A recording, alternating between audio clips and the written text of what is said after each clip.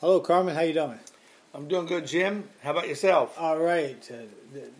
This program and probably the next one, it's really off the cuff. Yeah, off the cuff. We're flying by the seat of our pants here. We're flying by the seat of our pants. Of course, our listeners may say, "Don't you guys do that all the time?" So what's different? Well, let me explain. Yeah. We had an opportunity to record a couple programs, and so with a couple things going on, we decided to take the opportunity to do this. And so that's what we mean by being And we really weren't planning on it. That's right. And we never really do a lot of major planning anyway before we do the program. Usually we'll say, well, what's up? What you been reading? And we did that this morning. Carmen, what's the Lord saying? Yeah, what's the Lord saying? And Carmen was sharing with me about an article that somebody in his home fellowship shared with them. And and my daughter sent an article over to me that I just glanced at. So, that's pretty much all we do. It's we don't preach any sermons on here or anything like that. And we really are trusting the Lord to give us the grace to hear Him and to share what He's put on our hearts. Yeah, I feel like who was it? I don't know if it was Moses. I think it was Moses. But basically, Moses was saying, if you're not going, I'm not going. Exactly. What I mean? And sometimes that's how I feel. I feel like Moses. It's like, Lord, if you don't show up, if you're not going to give the grace to do this, then nothing's going to happen. Carmen and I'll be on here stuttering for a half hour or whatever. I was reading that about a week or so ago. That very portion, Jim, and in fact, I threw this question out to threw this question out to our fellowship, and I asked this question of them, and it came just from that portion of Scripture that you were referring to. I said, what distinguishes us, the people of God, from all the other people out there? And they had a lot of good answers and everything, but it wasn't the answer I was seeking. So I finally told them. And I said, what distinguishes us from all the people out there is the presence of the Lord, the presence of God. And that comes from the same portion of Scripture that you just quoted, because Moses said, if you do not go up with us, he says, we ain't gone. For the simple reason. And then Moses says, for how will we be distinguished from all the other people of the world? That's right. And so the Lord is talking about His presence. Moses said, okay, unless your presence goes with us. And said, if your presence does not go with us, then there's no way that we will be distinguished from the other, all the other people of the world. And I thought, now this is interesting. As the different ones in our group were giving answers, all the answers that they were giving had to do with us, how we distinguish ourselves. Oh. See, and they were saying, well, by our love, or our faithfulness. And I forget what all they were saying. And by the way we serve. And I thought, isn't that interesting? Because the Scripture says, no, it's His presence that distinguishes us. We can't do anything about His presence, see. That's all Him, and nothing that we do. And of course, I believe His presence enables us to function differently, of course. Well, the Scripture says it a different way. In the New Testament, it says that if any man does not have the Spirit of God, he's none of His. That's it. And so the distinguishing aspect of being a believer with an ongoing revelation is that God has given us His Spirit. Yes. So His abiding presence. Right. Yeah. So that's His abiding presence. And then this is, now walk in the Spirit, not after the flesh. That's right. So now that's where it gets down to the nitty-gritty. See, walking in the Spirit. Walking in the Spirit. Instead of after my own selfish ways. I was saying to somebody, to a group yesterday that I was with, I said, I asked them the question, I said, who's your biggest enemy? And they were pretty good. I said, hey, that's good. They said, right here, self. Yeah. It's not the devil. The devil isn't our biggest enemy. Yeah. It's self. I have more problems with self than I do anything or anyone else, including the devil. So if we can get victory over our own flesh, we're in good shape. Well, that's true, Carmen. I mean, I heard a person preach a sermon one time, a message, and it was about the enemy. Oh, yes, the enemy. You know what I mean? I thought that's very original and very creative, but it really brought the point home. You know. Sure. So, you're looking for the enemy, you better look at the enemy. Yeah, yes.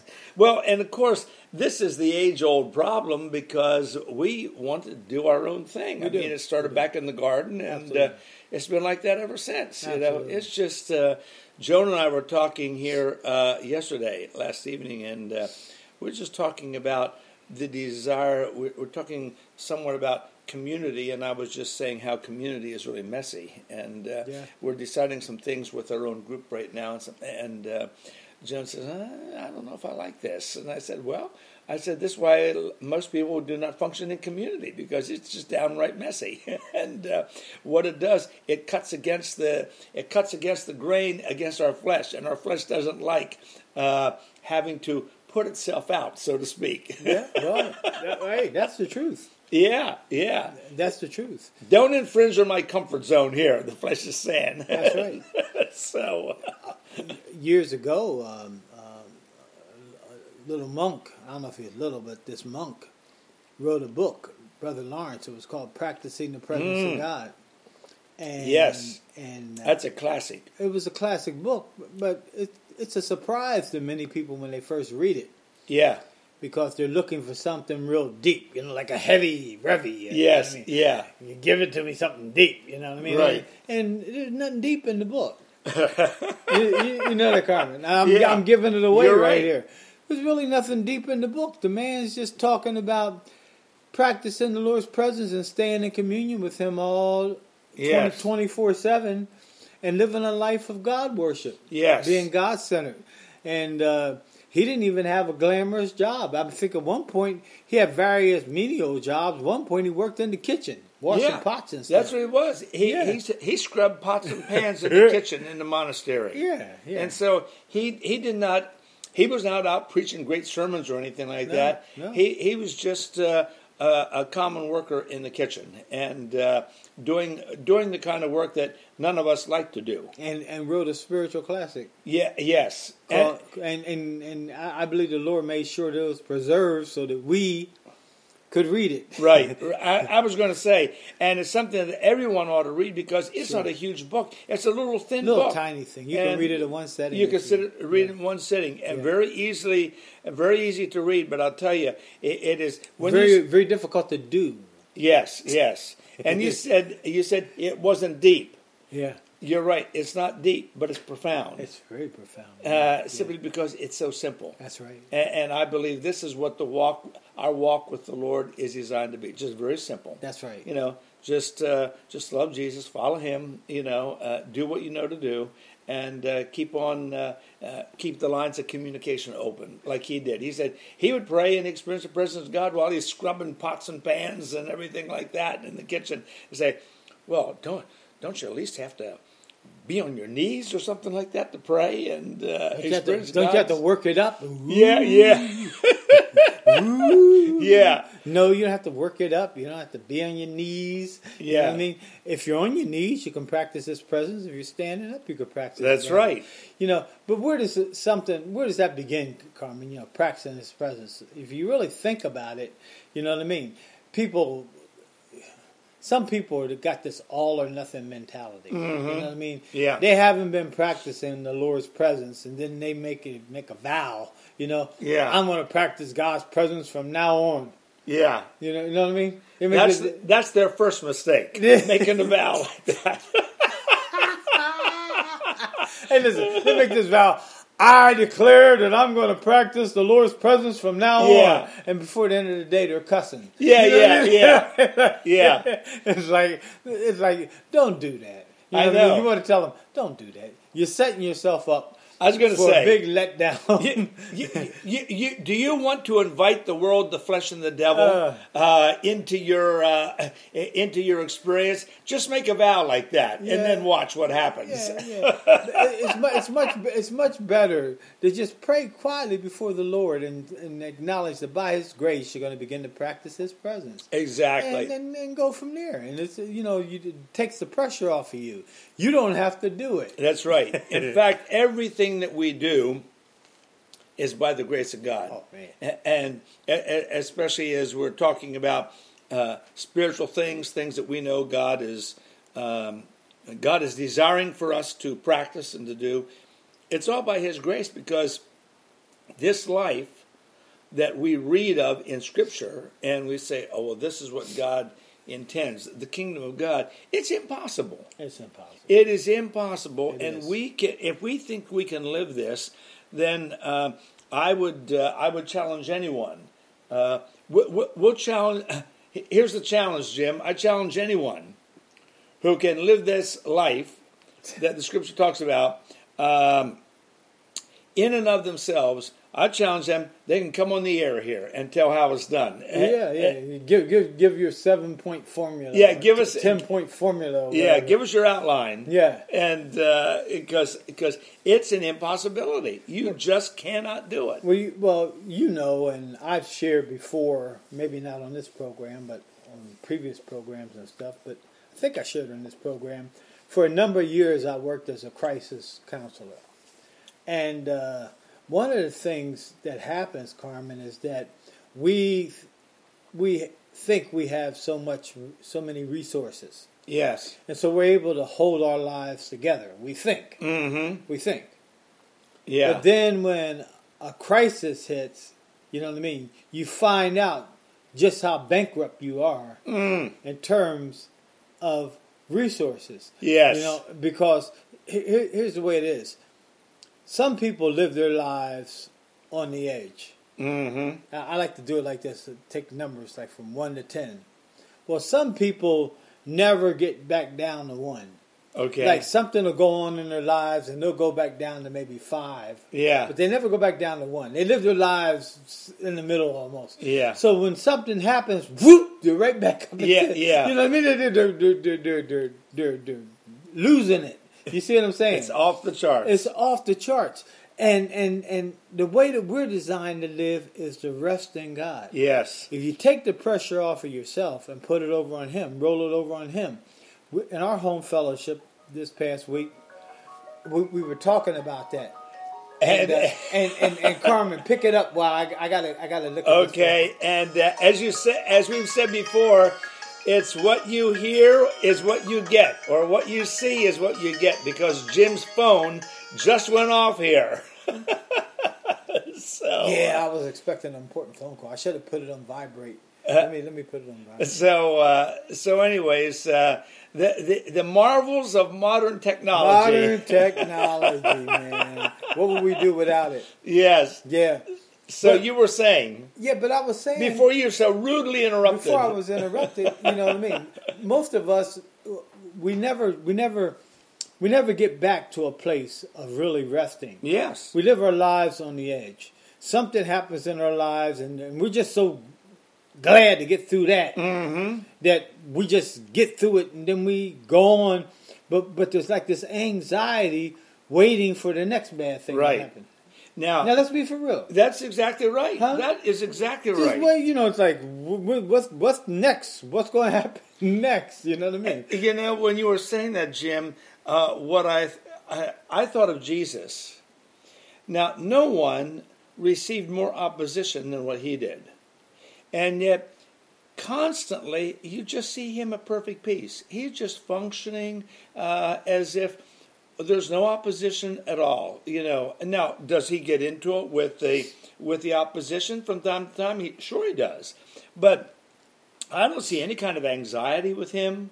I don't see any kind of tension or anything like that where he's uptight and, what do I do next and how do I do this? He said, I only do what I see the Father doing. That's right. And so he was in such tune and such a relationship with the Father that he was at perfect peace even on the day and the night before he was arrested. That's right. He is in such peace that, now sure, people may say, well, when he was in the garden and sweat and blood praying, he wasn't in much peace. I'm talking about at the supper, Last Supper and everything. That's right. He's ministering to the 12, and he's and you would think, if you didn't know the story, you'd think, well, man, well, there's nothing in the future here that other than maybe what he's saying, but that may be years and years and years away. It was going to be the same night, and Jesus knew it was. That's and yet right. here he was with his peace. I think of when he got the message from Mary and Martha about his friend Lazarus, who was near death. That's right. And he didn't rush like crazy. He waited days yet, and then he gets there 4 days late. He did. And with us, why we'd have dropped everything and we got to get there. But he just, he did what his father said to do, and he was involved in something, and therefore he finished what he was involved in, and then he went. Well, Carl, I'm going to say something somewhat controversial, but I'm going to say it because it might go against some people's theology or whatever. But I'll keep my mouth shut. I could say a whole lot when you said about theology. Well, go ahead. God loves us so much, right? Yes. And many times we live in this illusion like we have everything under control. Mm-hmm. Almost like we're controlling things. Yes. And I believe that God will use circumstances to bring us to an end of our resources. Oh, absolutely. So that we will learn to depend upon Him. He orchestrates the circumstances. He does. He'll use the circumstances.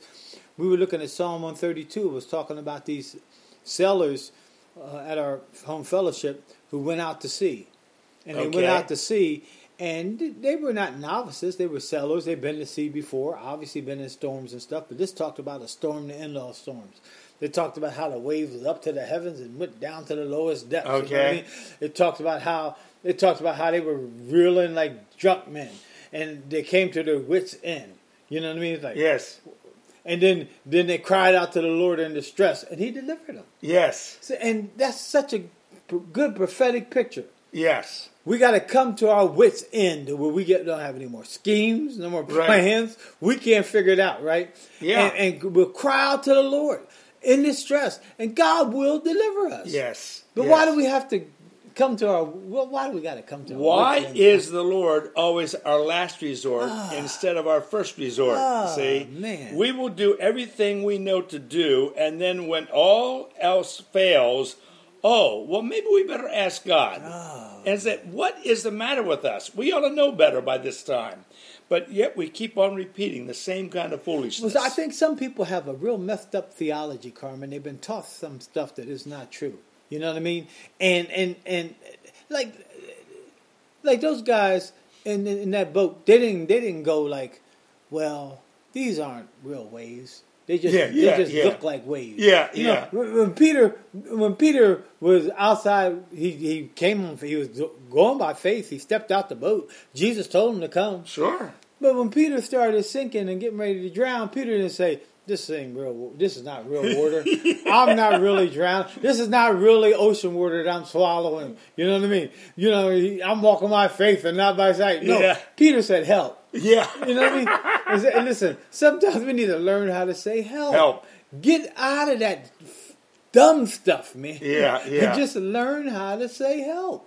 You know, we get you mentioned theology, and I know that we need to know the basics of what we believe and that kind of thing. So what I'm about to say, I preface it with that. So we need to know that who Jesus is. We need to have this relationship with Him. Absolutely. And there's certain basic tenets of our faith Absolutely. that are what's the word that I want? That in other words, there's no variance on them. That's right. We stand firm on that, and there's no change in that. That's right. Like Jesus is the Son of God. He is the Son of God. Jesus is the only way to the Father. No salvation isn't no other. That's right. Jesus is without sin. Absolutely. all of those basics. Born of a virgin. These That's are right. things, non-negotiables that we know. That's the word I was looking for. That's right. Non-negotiables. Non-negotiables. And so there are non-negotiables. But when we get into all this, quote, theology, here's the interesting thing that I think a lot of believers are not aware of. That theology, especially systematic theology, is based on pagan Greek philosophy. Sure. And a lot of the early church... Aristotle. Yes, it comes from Aristotle. Yeah, it's called... It came from Plato through Aristotle. That's right. It's called Neoplatonism. That's it. Platonism. And so what people don't realize, when all of these theological discussions are taking place, basically what Christianity has devolved into is a philosophical religion. The Christianity that we basically grew up with and know. Because a lot of these church fathers, the early church fathers... Absolutely. They were Greek philosophers before they were converted. Absolutely. And when they came to the Lord, they brought this philosophy right in with them. They tried to merge the two. And tried, right. And they did merge the two. And you can name some of them. I'll just name one real well-known one is Thomas Aquinas. Absolutely. Yeah. Absolutely. He talking about systematic theology. What was it, like 14 volumes or Oh, something? yeah. I mean, he wrote quite a bit about it. Thomas Aquinas was one of the big ones as far as bringing philosophy into the church. I mean, he had a great mind. And these church fathers, we're not saying that they're not in heaven now or they're not with the Lord now, but what we're saying is that that what they knew, they brought in with them. Absolutely. All the philosophical techniques and everything like that. And so Christianity...